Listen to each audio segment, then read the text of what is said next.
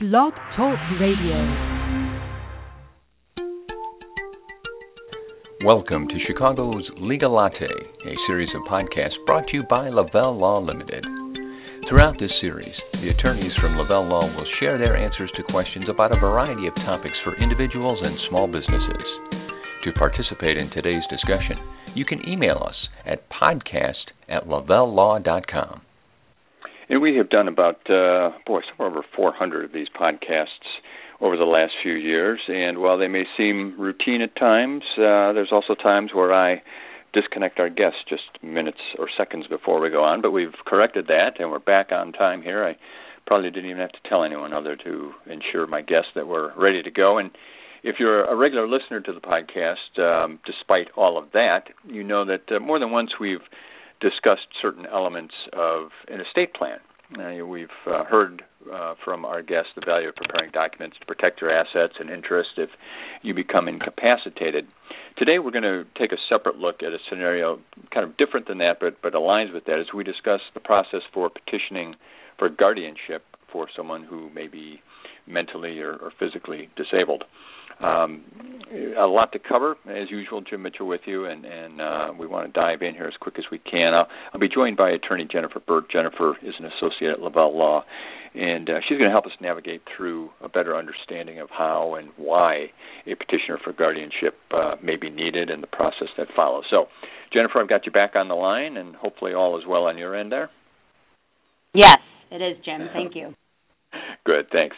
So before we dive into the requirements and process and some of the details of this in terms of being designated a guardian, let's backtrack. I've got 2 or 3 introductory questions for you here. First of all, when I use that term guardian, what exactly does that mean from a legal sense? What I'm referring to in my section here today is a guardian of a person or an estate or both, which they call a plenary guardianship, where the person who needs the guardianship is disabled to the point where they're incompetent and cannot handle their own affairs, financial or otherwise. So another person who is competent would petition the court to become a guardian to be able to control all of the financial affairs or any other affairs of the disabled person. Okay. And as you mentioned, it could be for an individual or for an estate if that has been the way things may have been established. So either or both. That's correct. Okay. Now, I mentioned in the open that some of your colleagues have been on with me in the past and discussed establishing powers of attorney as part of an estate plan. When we talk about this today, are we assuming, is it fair to assume that this is an instance in which someone previously did not designate someone to make financial or health decisions for them, or would that perhaps already be in place as well? Not necessarily. One person could come in and indicate that they would be the appropriate guardian, regardless of the fact that a power of attorney may have named another person to be the guardian, and that might be because that person has breached their fiduciary duty to the disabled person. And if that's able to be proved, the court may, in fact, appoint someone else to be the guardian as opposed to the person that was selected by the disabled person. Okay. So let's talk about the process then. How does someone go about this? Do they file a particular request or submit a form or some sort of action with a court to be designated as a guardian? It's called a petition for adjudication of disability and for the appointment of a guardian of the estate or person. Okay. There's two components here. You have to determine whether or not the person is actually disabled and is in need of a guardian, and then the court will appoint one. So it's a 2-part process, and it's similar to a form, but there's a little bit more to it, and you file that with the court. Okay, and what does the court look for then in terms of this regard? I'm sure that they need to be particularly cautious. So when a petition comes in, are there specific elements that they're looking to make sure are accounted for before they take any action? Yes.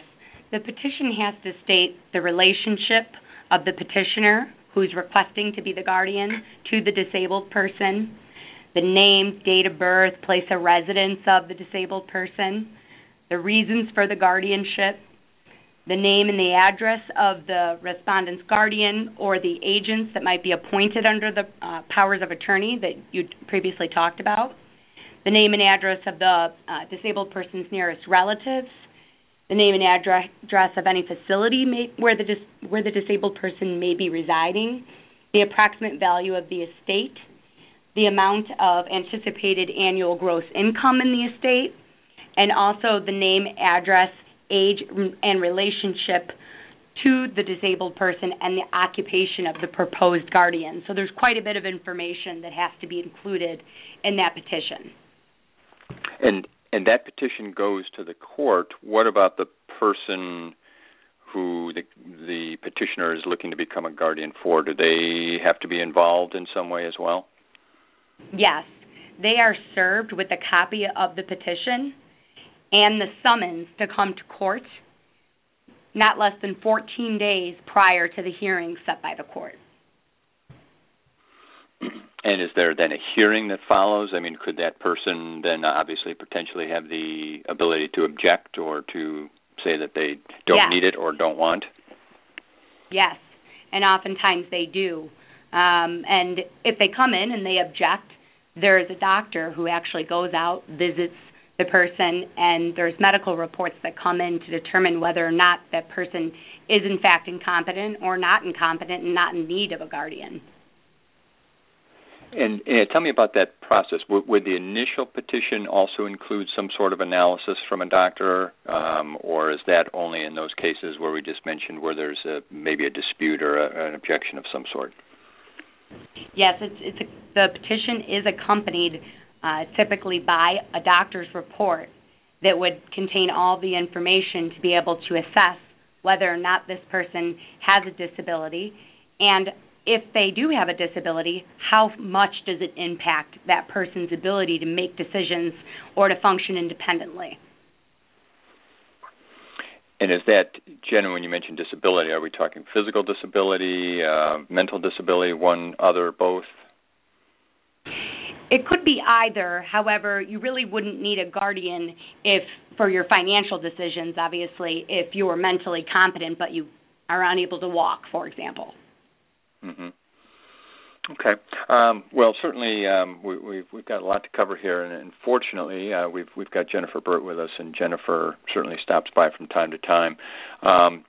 We do as much as we can to kind of get information out as quickly as we can in our podcast, but sometimes they're very brief. So if you need more information, don't hesitate to reach out to Jen Burt at Lavelle Law.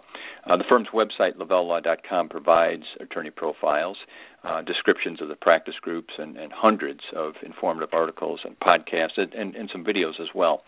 So you can get contact information for Jennifer, reach out to her, and arrange a meeting to discuss specific legal needs if this is a topic or other topics of interest, depending upon your particular needs. Now, Jennifer, after the court reviews the petition and they see perhaps the medical analysis or evaluation, is their determination, the court, then simply a yes or no, or what sort of transpires after the petition is submitted? The doctor will state whether or not the person is able to function independently or maybe is only partially able to function independently, and the doctor will make a recommendation. But simultaneous with that, or right after that, a guardian ad litem will also visit the potential disabled person and also provide a report to the court, which would indicate her findings after visiting the purported disabled person. Okay. And how does the court then go about making their determination? If a petition says, I think this person needs a guardian and I would like to be that, does the court then simply say yes and here's our finding, or what does the process look like? The court's main concern is the best interest and well-being of the person. If they determine that the person is disabled, they will evaluate, and it's in the court's discretion to determine who would be the appropriate guardian for the disabled person. And they'll give consideration to what the disabled person wants, as well as any qualifications of the proposed guardian in making the appointment. They may also consider proposed guardians' business experience, ages, family situations, past actions or conduct, their relationship with the disabled person. So they look at a lot of factors, and then they determine whether or not, who they believe, I should say, should be the appropriate guardian for this person. And is there ever a case in which a petition says this person needs a guardian, I would like to be that guardian, where the court then says, well, yes, they need a guardian, but we're not going to grant it to you. We're going to provide that to the responsibility of somebody else? Yes, that does happen. If the court does not believe that you would be the appropriate person to be the guardian, they will appoint someone else. Okay. It does not have to be a family member. Okay, good. And that was the next question, whether or not to be a family member. And then just, once this occurs, I assume, and you can correct me if I'm wrong here, part one of the question is it then a permanent situation? And two, if you are granted guardianship, what responsibilities come along with that then, and what are you required to do in the eyes of the court once you've been granted that right? It's not permanent. If you are and want to become restored, you can file a petition for restoration, and again, a doctor visits you, a guardian ad litem visits you, and they make recommendations to the court to determine whether or not you should be restored, and they will adjudge your competency again. Sometimes your incompetency might only be for a period of time as opposed to forever. So the guardianship is not forever.